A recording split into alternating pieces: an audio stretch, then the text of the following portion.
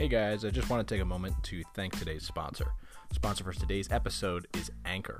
If you haven't heard about Anchor, it's the easiest way to make a podcast. First of all, it's free, and there's creation tools that allow you to record and edit your podcast right from your phone or computer. Anchor will even distribute your podcast for you, so it can be heard on Spotify, Apple Podcasts, and many more. You can make money from your podcast with no minimum listenership, and it's everything you need to make a podcast in one place. That's where this podcast was made, and maybe that'll be where your podcast will be made. Download the free Anchor app or go to Anchor FM to get started.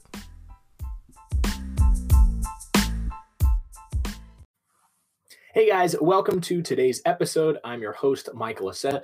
We're going to be talking about how you can teach your dog to be a off-leash dog, but really our focus is to get our dog walking next to us, right? So we can have that like loose leash walking style without the leash. You don't need the leash. You don't need to be using the leash. You don't have to pop them, give them corrections to get them to focus with you. You don't have to wait for them to get to the end of the leash and then turn around and do a 360. We're gonna get rid of all of that.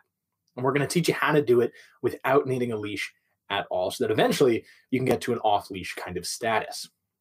Now, if you don't know who I am, I've been training dogs for nearly 10 years. My name is Michael Aceta. I'm the author of the Dog Training Cheat Codes. I'm the host of the Acknowledged Dogs podcast, and I've worked with over 12,000 dogs and their owners, solving problem behaviors, teaching basic obedience and manners, and fixing a lot of the problems that come from training an old style of way or just a way that didn't account for problems that come up, right? Like, for example, having your dog get to the end of the leash and then turning around and doing a 360 oftentimes will result in the dog always going to the end of the leash.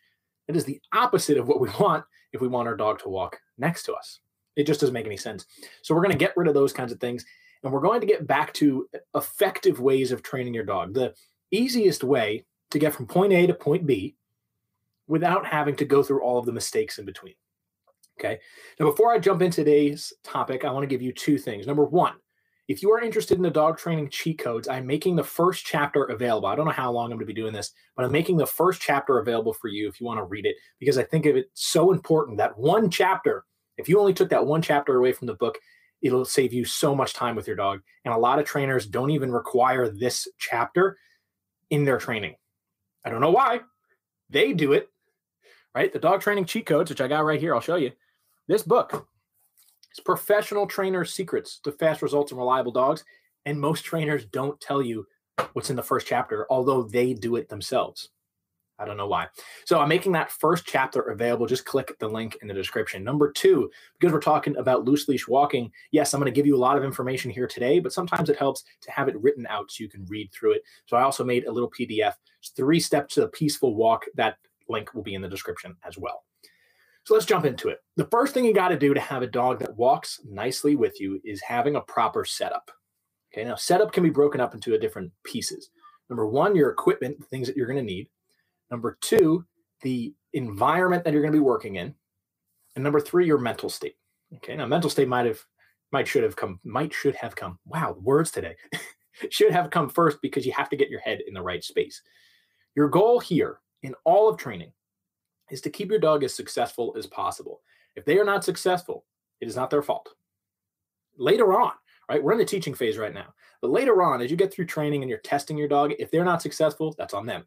But when you're trying to teach your dog something, you have to take full responsibility for how they behave, how they act, whether they're successful or not successful. You're in charge of all of that. That's what it means to be a leader. I'm in charge and responsible for my dog's learning. They're not responsible to learn whatever I put in front of them, because I might not be a good teacher. If you're a better teacher, you will get better results. So focus on yourself first, getting the knowledge. That's exactly why you're watching this. Get the knowledge down so that you can teach your dog a lot better. Number two is the equipment you're going to need. I like to use a clicker. You're going to need treats. Probably going to need a treat pouch. You don't need a leash for this, because that's exactly what we're trying to work on, teaching our dog to enjoy being with us and walking nicely next to us without needing a leash.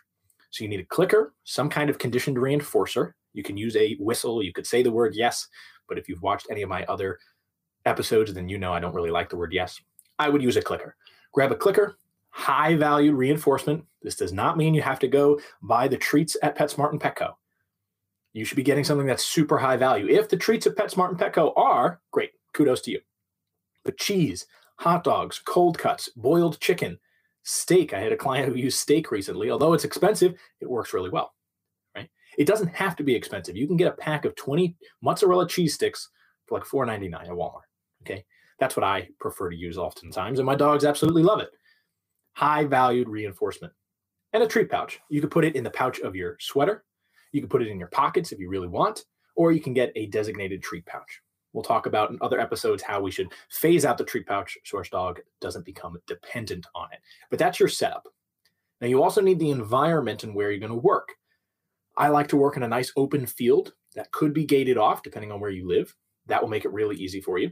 If it's not gated off and you still want to do this, although I'm saying you don't need a leash, I would practice with a long leash. For emergency cases, if your dog gets too far away, you can stop them with the long leash, okay? For safety. Other than that, they should be in a nice enclosed space. You could do this in the backyard. You could do this at a tennis court. You could do this at a basketball court with the high fences. As long as nobody's there and you're not bothering anybody, and they allow dogs, by all means, use the space. Take them off leash. Let them explore for a couple minutes so that then we can start working.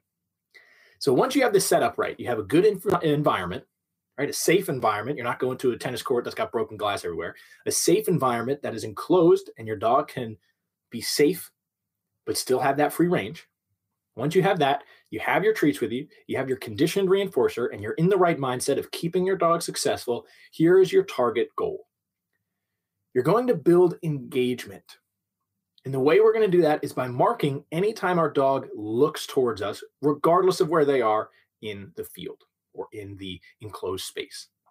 They're over in the far corner and they just happen to look towards you, you're going to mark and you can toss a treat on the floor. Or if they run over to you, you can give them a treat.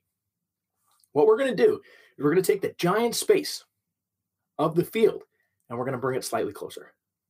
And then when they get good there, we're going to bring it slightly closer. Now, physically, you can't move the fence. But what will happen is your dog will stop going so far away from you because they know being closer to you gets them treats. Now, I want to make a point here. If your dog is sticking at your side because they know you have treats, that is one of the problems that come up with positive reinforcement. Oh, my dog only listens because there's treats. That means we need to get rid of the treat pouch and you need to hide it somewhere else. You also need to give your dog ample opportunity to go explore. When I grab treats for the first time to work with my dogs, I do not work right away. I might put the treats in my pocket or wear the treat pouch around the house for 2-3 hours. I'm not saying you have to do that when you go out. Your dog's probably not going to need that. But if you have high value treats, they're going to know. So wait for them to get distracted by the environment, to completely ignore and forget the fact that you have treats, and then you can start working on this. So they're in the far right corner, the far left corner, whatever it is. You could stand in the middle. That'll make it the easiest.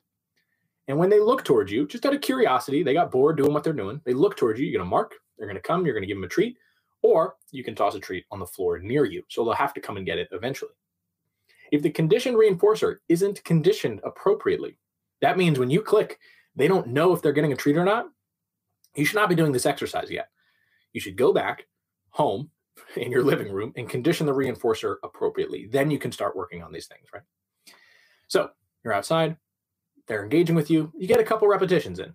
Now, they might get distracted and go right back to doing what they're doing. That's totally fine. That's expected.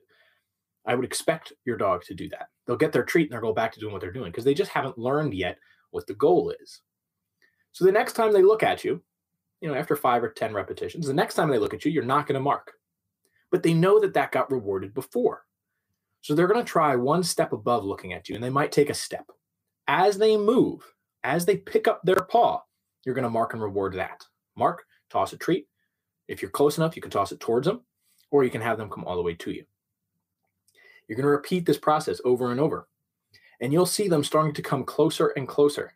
Now, oftentimes what will happen is instead of getting to the edge of the barrier, wherever you're at, your dog will only go a couple feet and turn back toward you.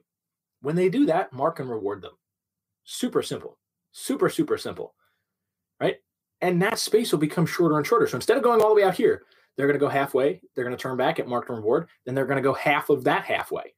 They're going to go a quarter of the way to the barrier. And then they're going to get slowly closer and closer throughout the entire training session. And eventually, if you've done this right, they'll be stuck by you, regardless of whether they think you have treats or not. They'll just think that that's where they should be, which is exactly what we want. Now, you haven't moved at any point during this. All you've done is taught. All you've done is taught engagement, and that's exactly what you should have done. Teach them engagement first. Have them engage with you, because if they are not engaged, they can't move with you. They can't walk with you. It's just not going to happen. So now that there's engagement, now you can start moving.